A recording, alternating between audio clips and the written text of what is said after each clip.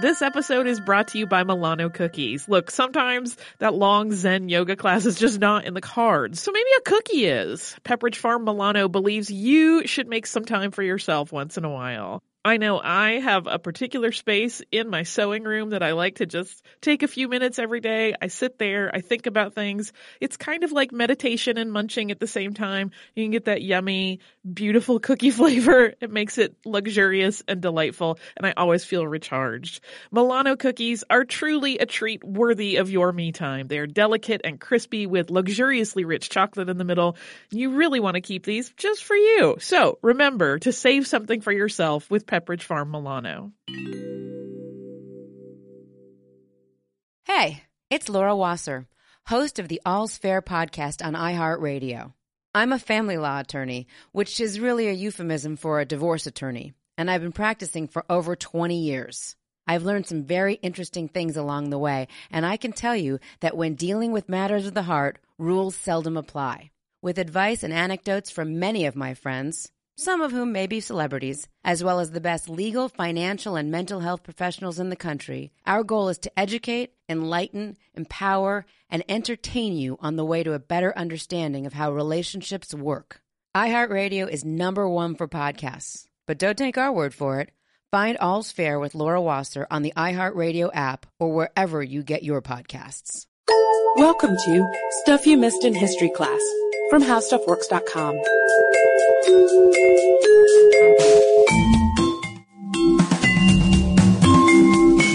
Hello and welcome to the podcast. I'm editor Candace Keener, joined by fellow editor Katie Lambert. Hello, Candace. Hello, Katie. I am so excited to do the first of what may be many installments of Fan Picks, 3 greatest innovators in history. And why 3, you may ask? It's because 1, Katie and I are both so crazy about, we had to share him. And then she had strong feelings about another, and I, another. So without any further ado, I did want to mention some of the other fabulous names that the blog readers tossed out. And even though we can't cover all of the innovators you suggested, we picked 3 who we thought made huge impacts on society, culture, science, health, the printed word, hint, hint. We got a great suggestion from Ben about Nikola Tesla, who I really wanted to do just so I could talk about the earthquake machine and the death ray that Ben mentioned. And another big vote for Jesus from Steve, which I thought would have been a really interesting way to take this. Candace, who spells her name with an I, not an A, well, that's probably why she suggested Alexander Hamilton, one of Thomas Jefferson's greatest enemies. And she wrote a whole list of things he accomplished, including writing the Federalist Papers, founding the Bank of New York, serving as the first Secretary of the Treasury, founding the U.S. Mint and the Coast Guard, and she goes on and on. But did he have an earthquake machine? No. Well. No, he did not. He was pretty good looking, though, as far as historical personages go. I will give him that. And then Aaron suggested a woman named Ada Lovelace, who is credited, she says, with being the first computer programmer and for inventing the first computer programming language, all from 1815 to 1852. Pretty wild, huh? And we so did want a woman on this list. So let's get into it. The 3 inventors we picked are Johann Gutenberg, Leonardo da Vinci, and Benjamin Franklin. And we will start off with Johann Gutenberg, who you might know as the inventor of the printing press. And because of Gutenberg, you have all those lovely mass-market paperbacks in your bookshelves.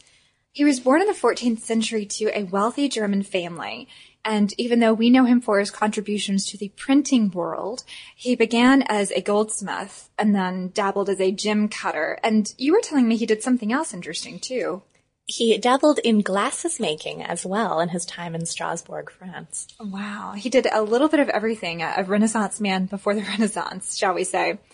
And he was, above all things, a businessman and an entrepreneur, because what he did was not so brilliant in creating a printing press. It was taking 3 existing innovations, paper, ink, and movable type, and combining them into the Gutenberg press.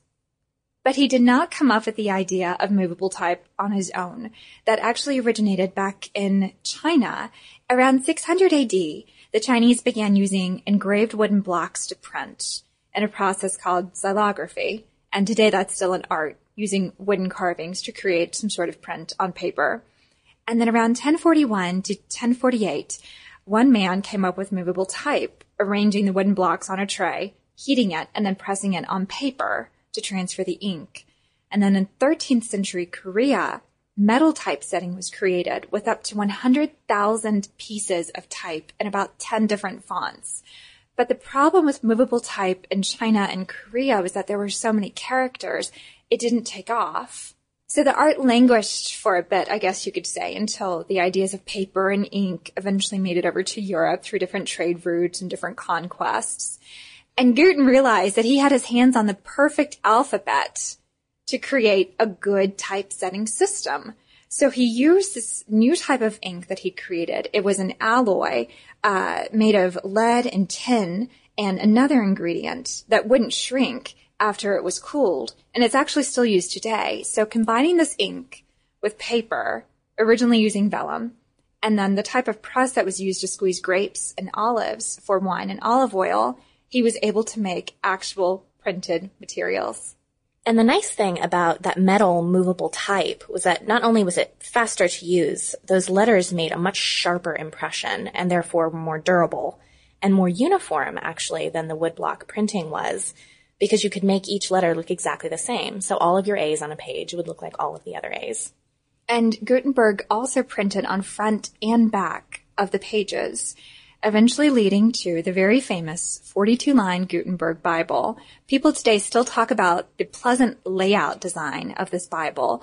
42 lines arranged in columns, plenty of space on either side of the page. 200 copies he printed of this book. It came in 2 volumes for a total of 1,282 pages, and it was printed in 1455. And consulting a couple of different sources, I was a little bit unsure as to whether Gutenberg himself printed the Bible or whether by this time he lost management of his printing press to the man who would put up the capital for him when he started his business. So if you have any knowledge about that, maybe you can fill us in. But regardless, the Bible came out. It was extremely popular. The rate of literate people in Europe at this time was on the rise. So it was very good for disseminating reading materials. Well, and not that many people could afford to buy an illuminated manuscript. They were very, very expensive. You're talking monks putting together these books for years. Yeah, handwritten copies. So to expedite the process was huge.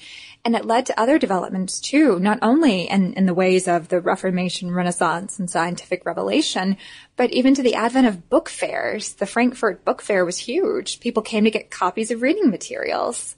I love book fairs personally. I wish they'd come back in vogue.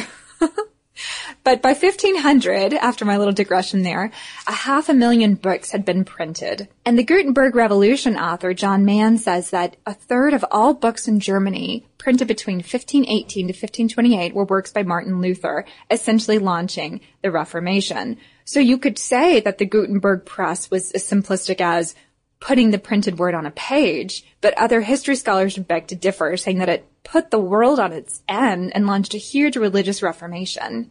And as a little aside, if you are more interested in the printing aspects of Gutenberg's developments and contributions as opposed to his, shall we say, cultural, religious, and social contributions, there were 2 Europeans who followed who made additional efforts to help perfect the printing method. And these are sort of whimsical, but I like them, so I'll tell you anyway.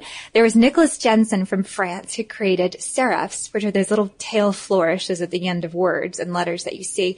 It's an optical illusion that keeps your eye traveling across the page to keep reading. Then from Italy, we have a man named Aldus Manutius who created italics, Italy, catch the drift. And this was designed to maximize the number of words on the page because they were all slanted. So you see, thank you, Gutenberg, for reformations and serifs, really. You put it all in motion. And the printing press actually brings us into our next innovator, Da Vinci, because he came up with his own innovations on Gutenberg's printing press that would have made it much easier to print.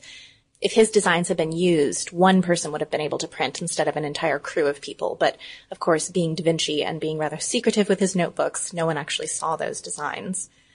You might have heard of Da Vinci. He was the quintessential Renaissance man. He painted a little painting called the Mona Lisa and also the Last Supper and the Virgin of the Rocks. But painting wasn't all he was about. He was very much interested in science and in inventing things.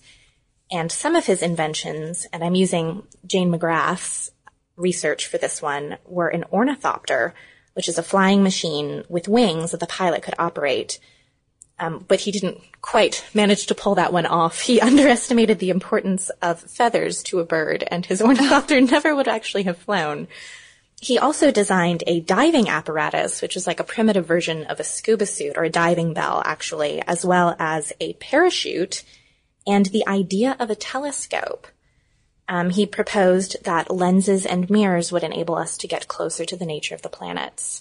And some of Da Vinci's most interesting innovations were made ever more understandable and comprehensible to me by virtue of Katie being our resident health editor. And I am very much excited about the other thing that Da Vinci was excited about. And I'm thrilled, can I interject? Because Katie is about to come across as more morbid than I've ever sounded. So have at it, Katie. I will take your morbid crown. Da Vinci and autopsy, actually. He was very into empirical observation. His teacher, Verrocchio, had told him it was important to sketch from life. So he would take his notebook places and sketch people and things exactly as they were. And part of learning to sketch the human form was to see actually how human bodies work. So he would go to these operating theaters, which is how medical students used to learn back then. And it would be a bunch of med students standing around this corpse while a man cut it apart. And a different man who wasn't even looking at the body would be just talking from a book, this ancient wisdom about the human body and things that weren't even necessarily true. It could be a complete misunderstanding of how blood circulates in the body. And even though what the students were looking at didn't even remotely match what the text was saying, they always deferred to the text rather than to their own senses. What a great way to propagate knowledge and advance the field of medicine. It really was not. But because of that, Da Vinci sort of took matters into his own hands and got really interested in dissection.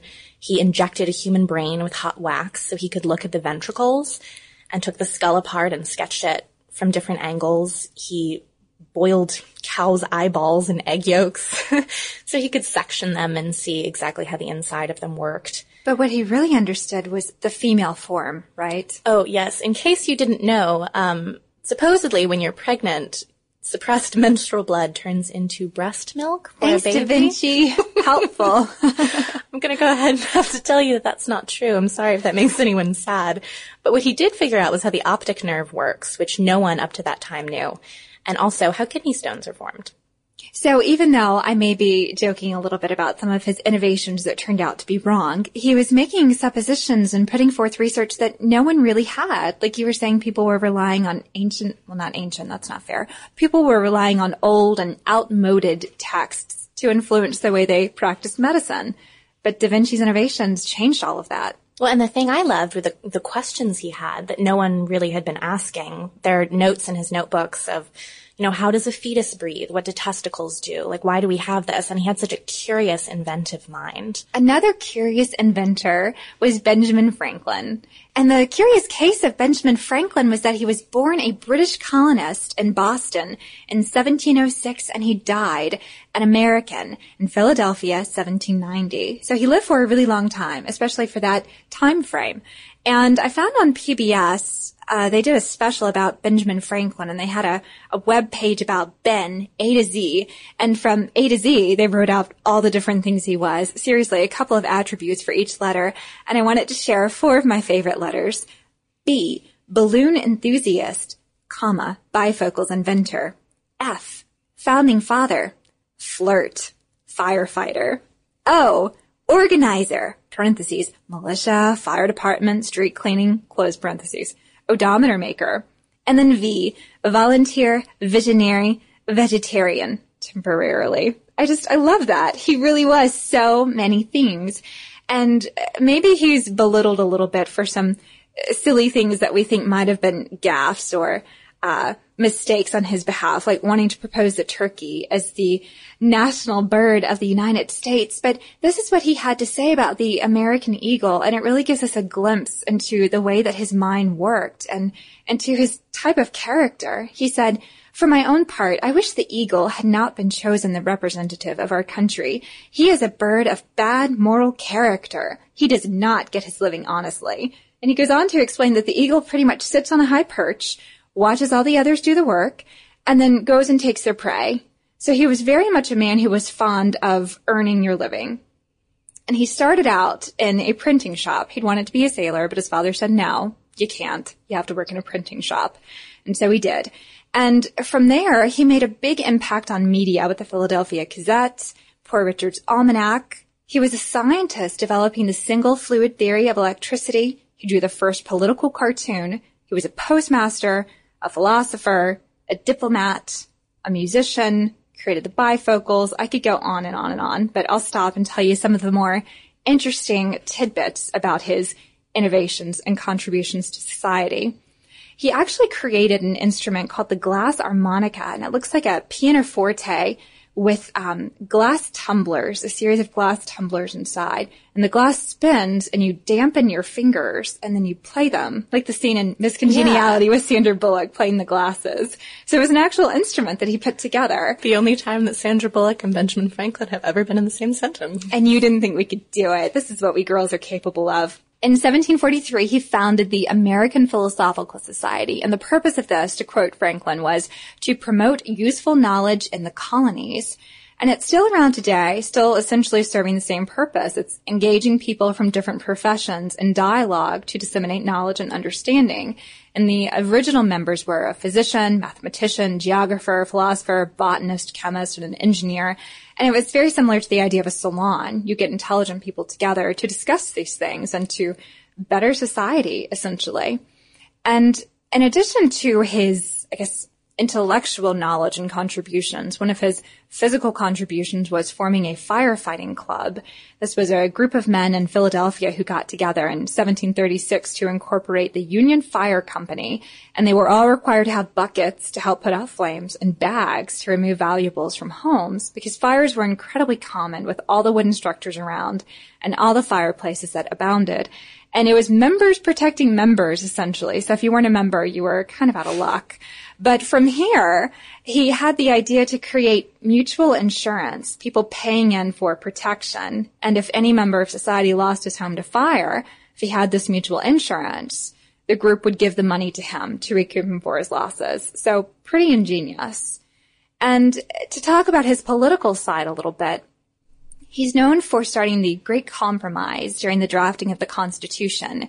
Originally, he didn't really go along with this idea. He wanted a unicameral legislation. But eventually he said, we'll solve the problem of representation by having a House made up of representatives that are determined by a state's population, and then senators, of which will have the same number from every state.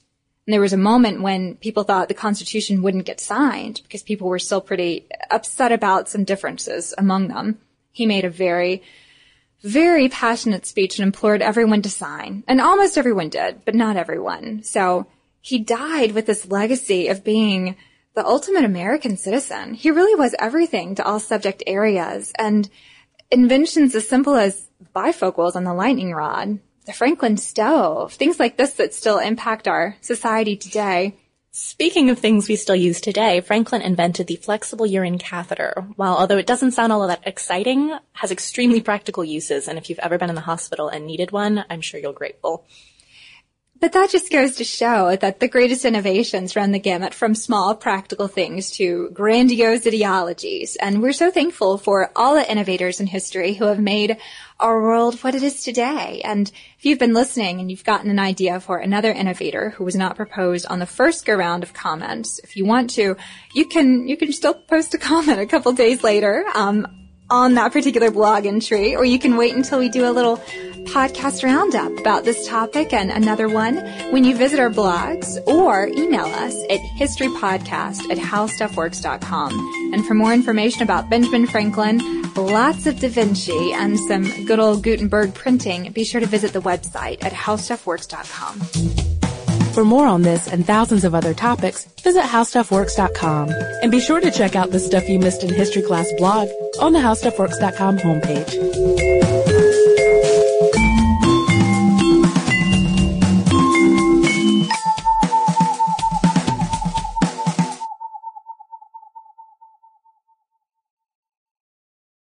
The richest, most powerful place on Earth. A fiction podcast. Tumen Bay.